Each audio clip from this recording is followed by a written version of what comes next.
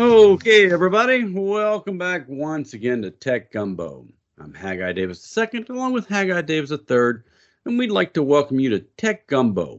Here on our show, we like to talk about the past, present, and future of all things technology in a topical, interesting, and digestible way. Without geek speak or a bunch of acronyms, we just want to talk about technology that's important to us and important to you. We also want to thank Cardinal Capital.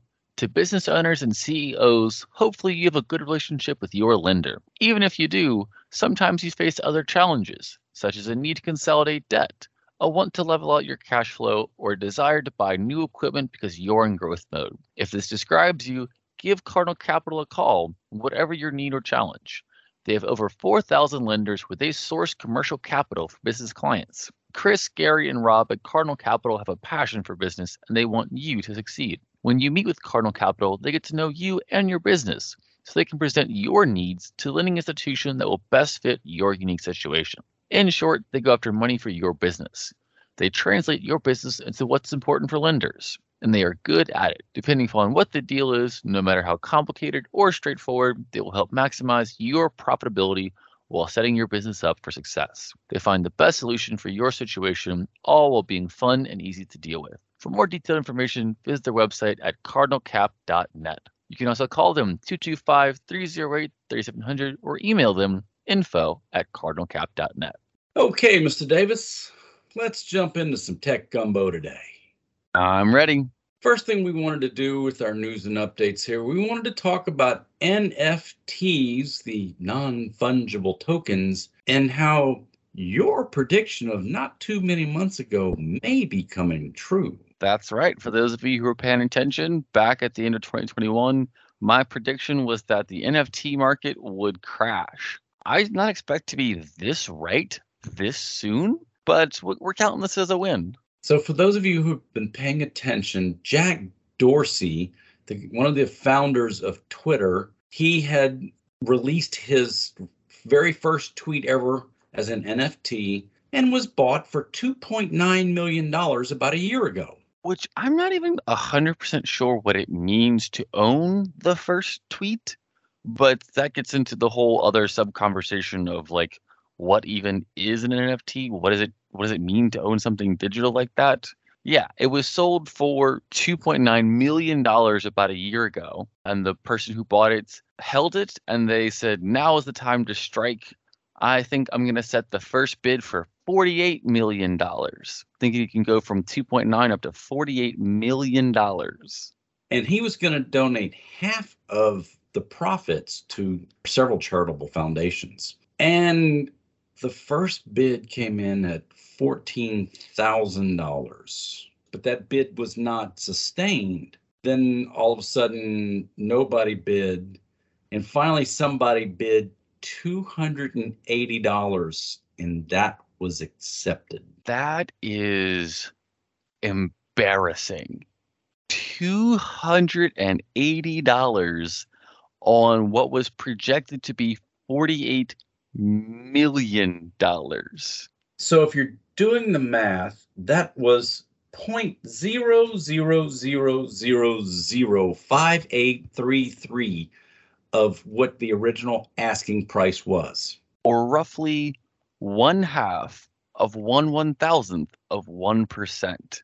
Oh my God. I mean, that's ridiculous to have in a year's time, the whole NFT crash so bad. Yeah, I think what we're really seeing here is that there's not an inherent value to owning that item. It's not like the Mona Lisa, where it's this piece of artwork that you can look at. It's just some text. And so the only thing that you're buying here is vibes. And all of a sudden, the vibes have dried up. And you really have to wonder, what does this do to other NFT markets? What does this do to the price of crypto? Does everything else deflate? Probably not this hard, but you can't expect things to keep going up.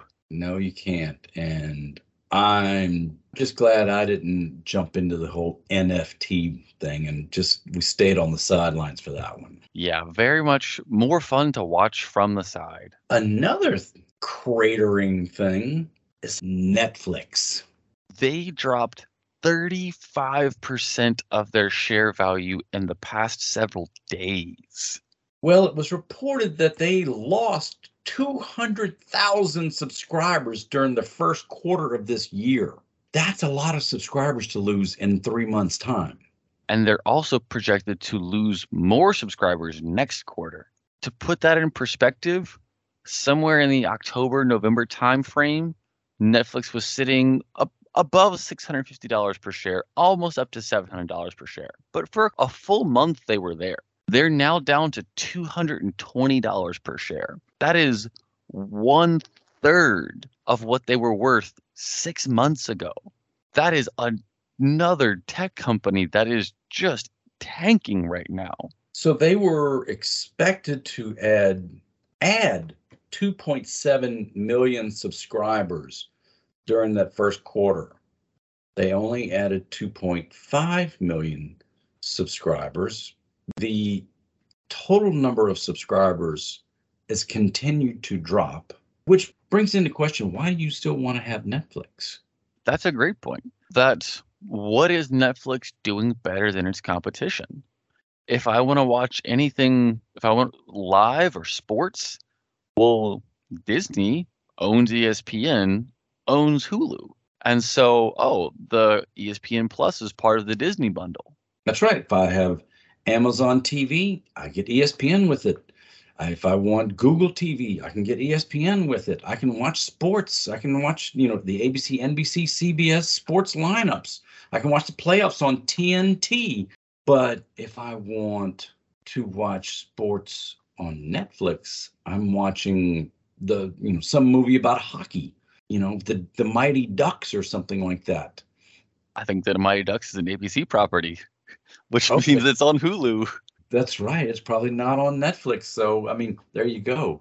It's one of those things where you kind of look at it and go, well, gee. And this was right after, a couple of weeks ago, we talked about how Netflix was going to start cracking down on people sharing those passwords.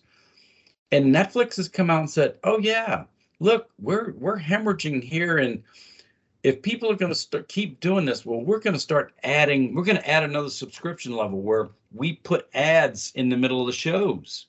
How's that going to fly with you? I'm curious to know, do they drop the price? Or so the ad tier, if currently the Netflix is $15 a month, but the ad tier is $8 a month. Okay, you have my interest. But if the ad tier is $14 a month and the regular tier is $18 a month now, no. Now I'm angry, and I'm leaving out of spite more than anything else. If you're telling me in an hour and a half movie, you're going to stop every 20 minutes for 2 minutes of commercials, and I can't fast forward through them because you're going to control that if you're Netflix. Oh, if you're putting ads inside of movies, you have given up. You could put ads inside of your shows that come from television that already have those breaks. But the whole point of Netflix shows, the Netflix originals, is that they weren't written to have commercials in the middle. Our whole, the sitcom, that 22-minute segment was very tightly written around those. And so shows that don't have that natural break in the middle, you're going to harm the quality of your content there. Can you imagine all these stand-up comedian specials? Oh, we're going to take a break here for a 2-minute commercial. We'll be right back. Oh, that's honestly, I think stand-up comedy might be the one thing that Netflix does better than anybody else, is that they do have, if you start putting ads in the middle of stand-up specials, every comedian in the world is going to look to go somewhere else as fast as they can. So why, if I have HBO Max, I get the whole DC comic universe. If I have Disney Plus, I get the Marvel comic universe, and I get Star Wars. If I'm on HBO, I've got the Harry Potter series. What does Netflix have what's their draw? What's their thing just look in the past 20 years of movies, of the big box office movies over the past 20 years, which one thing is on Netflix right now? I'd have to sit there. I'd have to go look at the list. That's the problem. You'd have to sit there and go, well, maybe there's something I'd want to find. That's the reason you're going to still spend $15 a month. Maybe there's something I can find. I totally agree. And I think it's for the same reason that Facebook, whenever they said, oh, for the first time ever, we lost a couple people, and that was a huge blow to the company. I wonder how many other digital services that have relied entirely on the fact that they just keep growing quarter over quarter. At some point in time, you hit your capacity and just you don't have more people who want to buy into your service because you've gotten all of the people. All of them will hit that threshold at some point. Is this bubble baked in that all of these tech companies eventually will take a small downward trend and we light everything on fire because we're not growing infinitely anymore? I don't know. That's really something that we need to ask, is how much of this is based on a sustainable business model and how much of it relies on that permanent growth mode.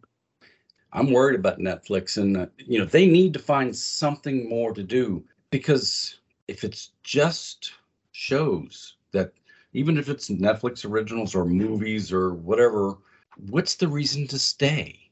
What does Netflix have that I want to? Because if I'm going to spend, I got $15 a month, I'm going to do HBO Max or Netflix or Disney Plus. I think that ultimately what probably happens here is Netflix becomes the next generation's HBO.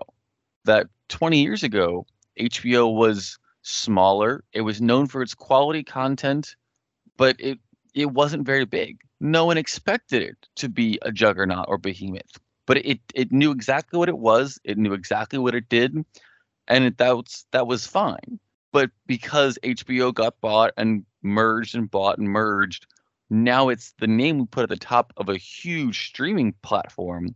But maybe Netflix stays at the top or done, and it does just sink into third or fourth. It would make sense if Amazon bought Netflix. Amazon doesn't have the whole library of shows and videos that a Netflix has. Amazon does have some originals. They have some originals, but the whole library of everything else that Netflix has available.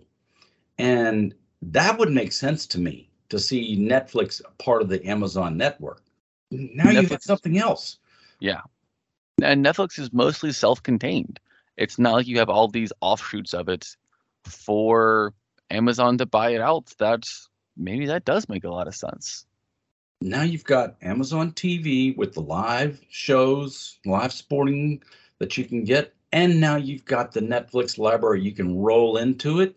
Makes good sense to me. I agree. That's very interesting. Moving into something else, wherever growth is an interesting question, SpaceX and Starlink. That's right.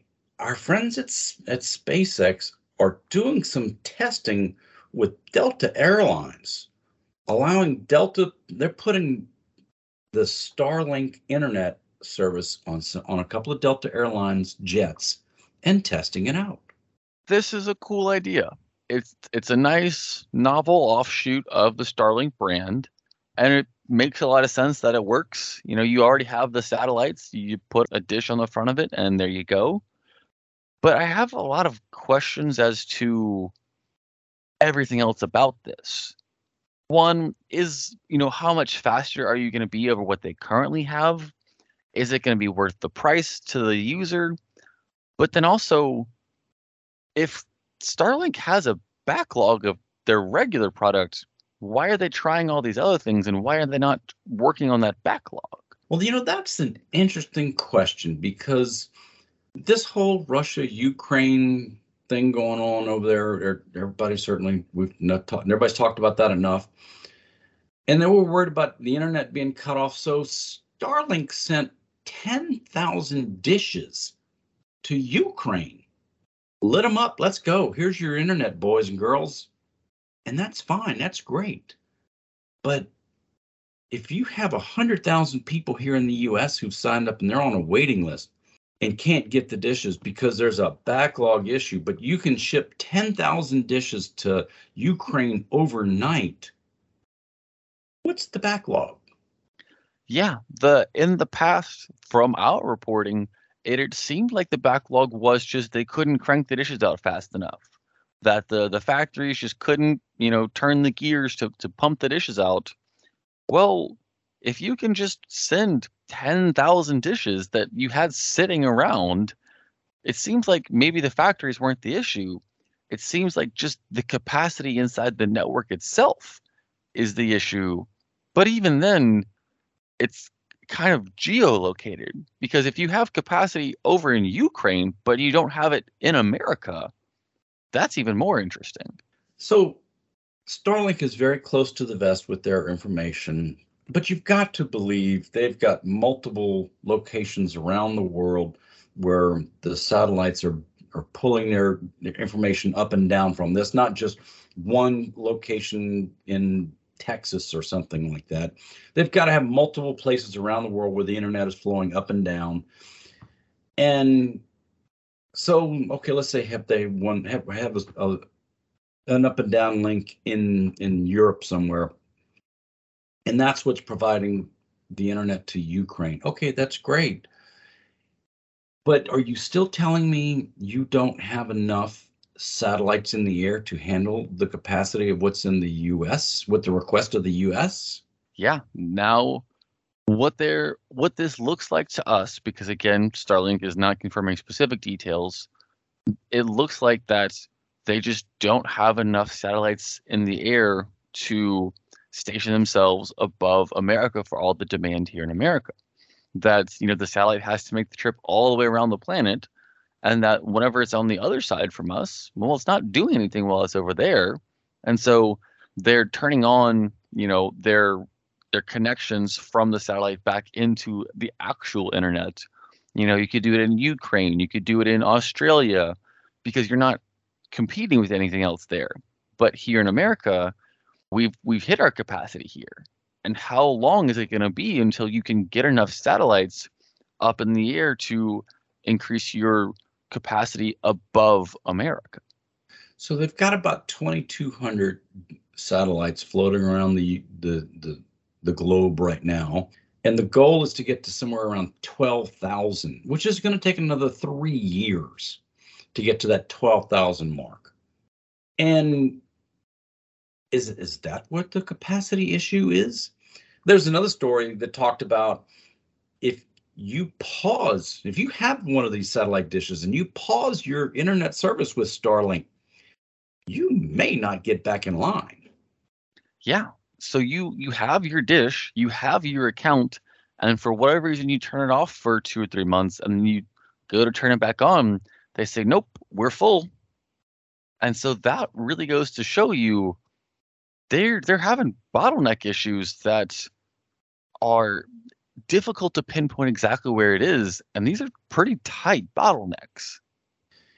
It really makes you, kind of scratch your head and go, well, that was interesting. The hey, we're gonna be able to get you internet anywhere on the planet you want to go. Could it be that Elon Musk has overpromised and underproduced? Could not be yet again. That I'm not 100% sure, but I want to say that there was a prediction made that by the end of 2022, all the demand would be met.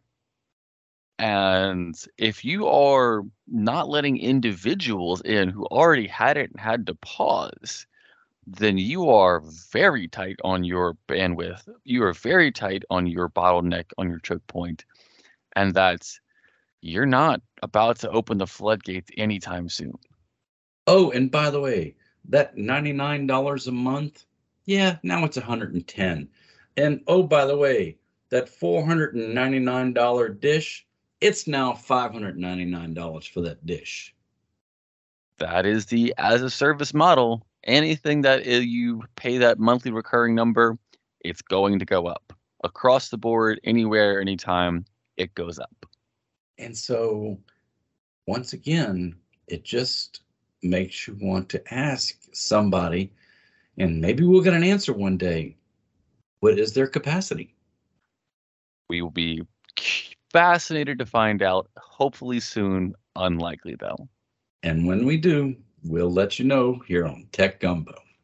We want to thank General Informatics for sponsoring our show. General Informatics is an information technology firm with a mission to make our clients even more successful through the best use of technology. Based in Baton Rouge, Louisiana, General Informatics is a premier IT managed service provider delivering exceptional managed IT solutions to a diverse base of customers across the southeastern United States. From the beginning, we have maintained our commitment to meeting the growing needs of our clients through continuous innovation. With over 20 years of experience and a team of 180 plus employees, including technicians, engineers, program designers, GI has evolved to become the leading IT partner of business schools and government agencies. Our managed services teams can run your digital infrastructure or support your team on an on-demand basis, letting you focus on your business strengths. This has become a proven formula.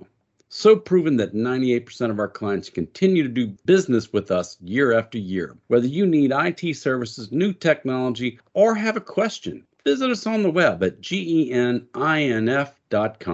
If you enjoyed our show today, we are here on Talk 107.3 FM every Saturday at 4 p.m. and the show reruns Sundays also at 4 p.m. If you missed any part of the show or you'd like to hear this or previous episodes, check out our podcast, available on almost every podcast platform, including iTunes, Spotify, Podbean, Google Podcasts, Amazon Music, Audible, and more. When you're there, be sure to subscribe so you get notified every time we post a new episode. If you like our show or you have any suggestions, let us know on our website at www.techgumbo.net. You can also always text us 225-255-0431. Thank you for listening to Tech Gumbo.